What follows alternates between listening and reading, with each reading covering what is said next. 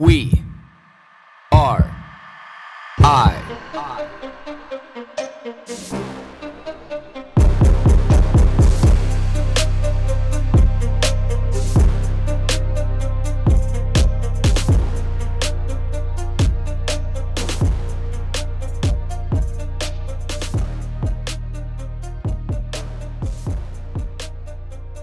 What are lectins?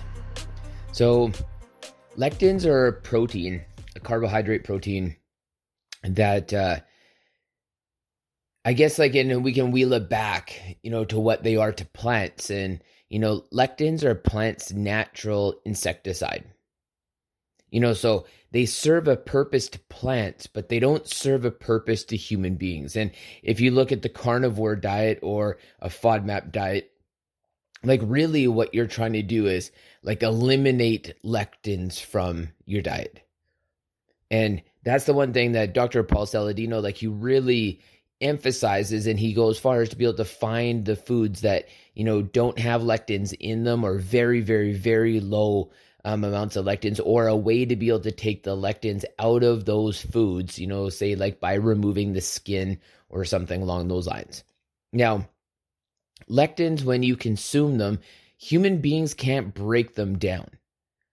And they don't just pass through our system. And that's the problem, is that, when lectins are consumed, they bind to the membrane, the cell membrane wall in the small intestine specifically, causing a lot of gastrointestinal distress.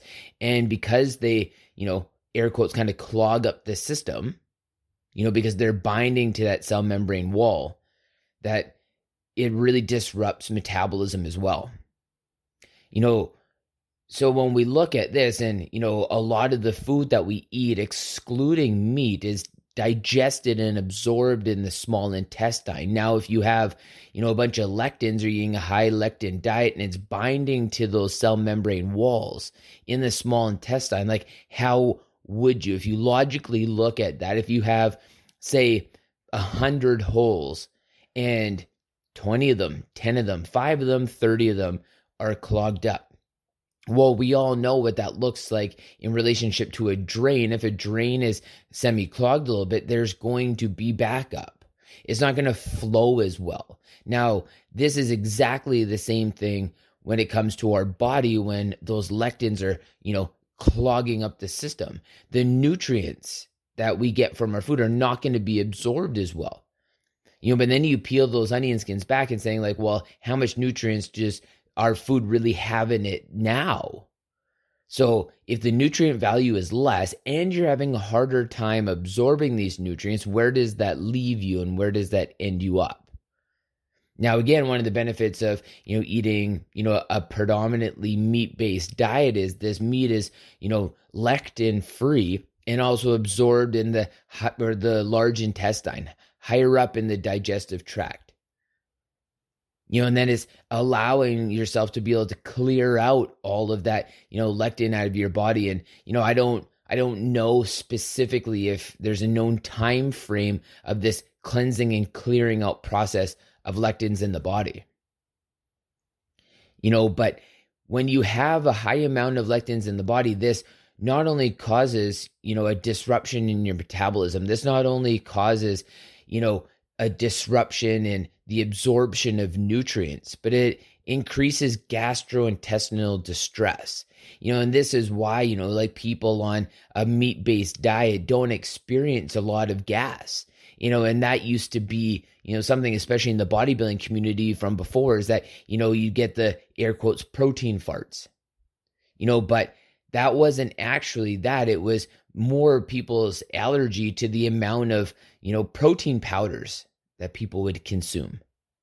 And, when we start looking at these things, and what we know now is, that fermentation and, the putrefaction of a lot of these products, or, just the stagnation of these products in our body. These are what's causing that gas buildup. But you don't get that with, a meat-based diet, because you're absorbing it and digesting it higher up in the large intestine. And by the time it gets through your entire digestive tract, there's not really anything left. This is the reason why a lot of people experience diarrhea or very low, fecal matter when they're on a predominantly meat-based diet, because there just isn't a lot of waste.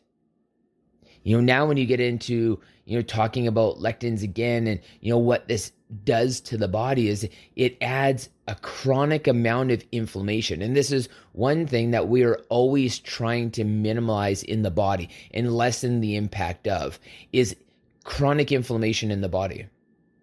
Because chronic inflammation in the body leads to a cascading effect of, very damaging effects. Like, you are going to experience things like arthritis. Your immune system is going to be chronically taxed. When your immune system is chronically taxed, then, you're going to be more susceptible to be, getting a cold or a flu or a virus lasting longer, the symptoms being more dramatic. But just being run down and worn out because your body is constantly fighting things off all the time. And, this may not be a bug or a virus or a bacteria, but having that static amount of inflammation in the body, your immune system is always being taxed. It doesn't get that rest that it needs. And then if you're not doing anything else to be able to combat that inflammation, like sauna, like ice bath, like some of these things, then where does that end you up?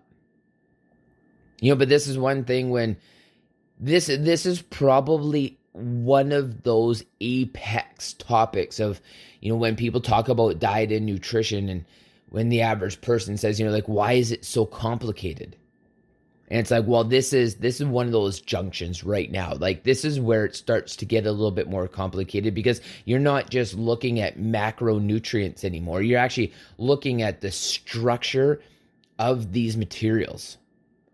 And yes, it does get a little bit more frustrating because it gets down to that level. Now, how much of these can you consume? And then where does activity play a role in it? Like, if you are a lot more active, can you get away with eating these things? Because this is one thing that we know is you can eat a lot of shitty quality food and you can be super active and you can actually, air quotes, get away with eating some of these things. Now, how much and how little, we don't know. But the one thing that I can tell you is that the average person does not even do nowhere near enough amount of physical activity in a day to even warrant that thought, nor is the majority of their diet good enough to warrant that thought either.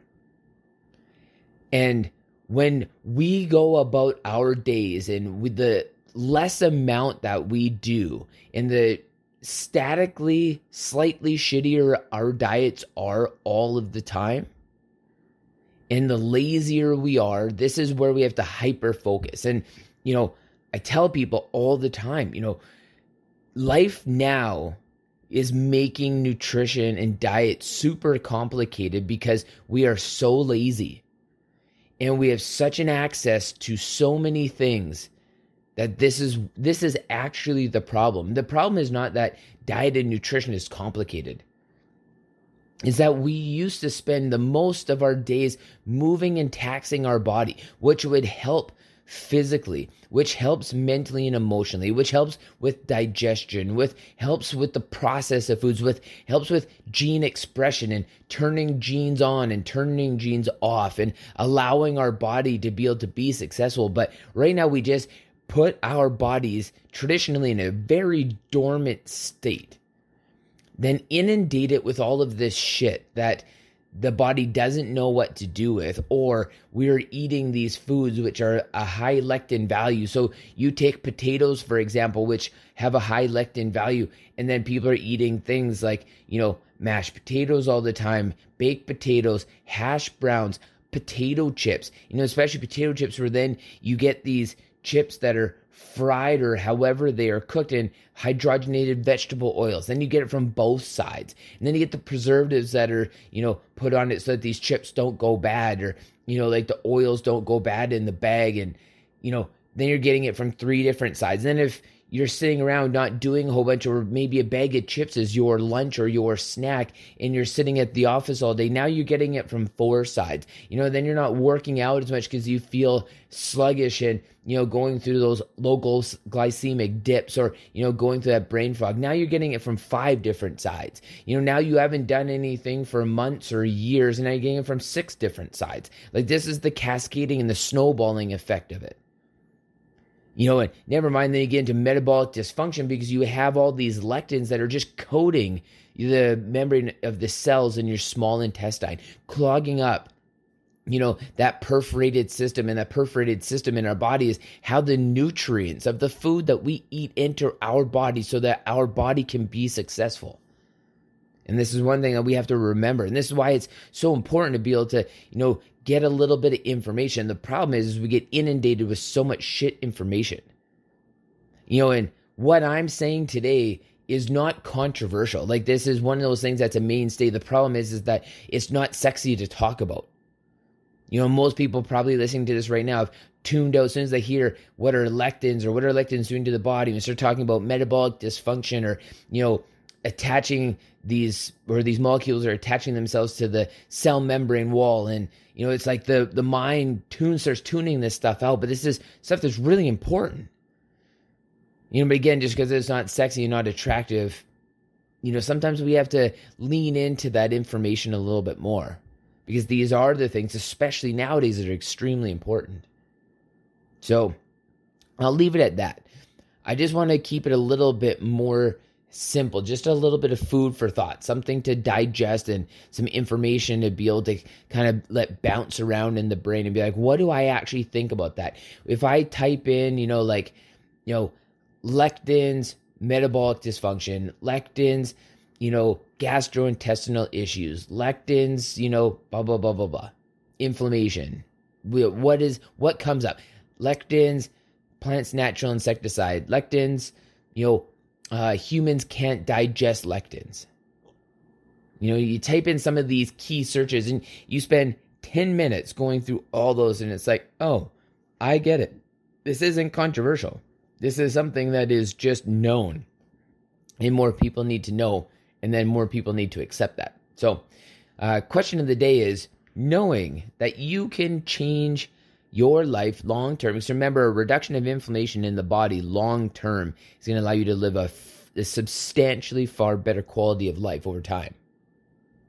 So, are you willing to put in 5 or 10 minutes to be able to research lectins to improve your quality of life?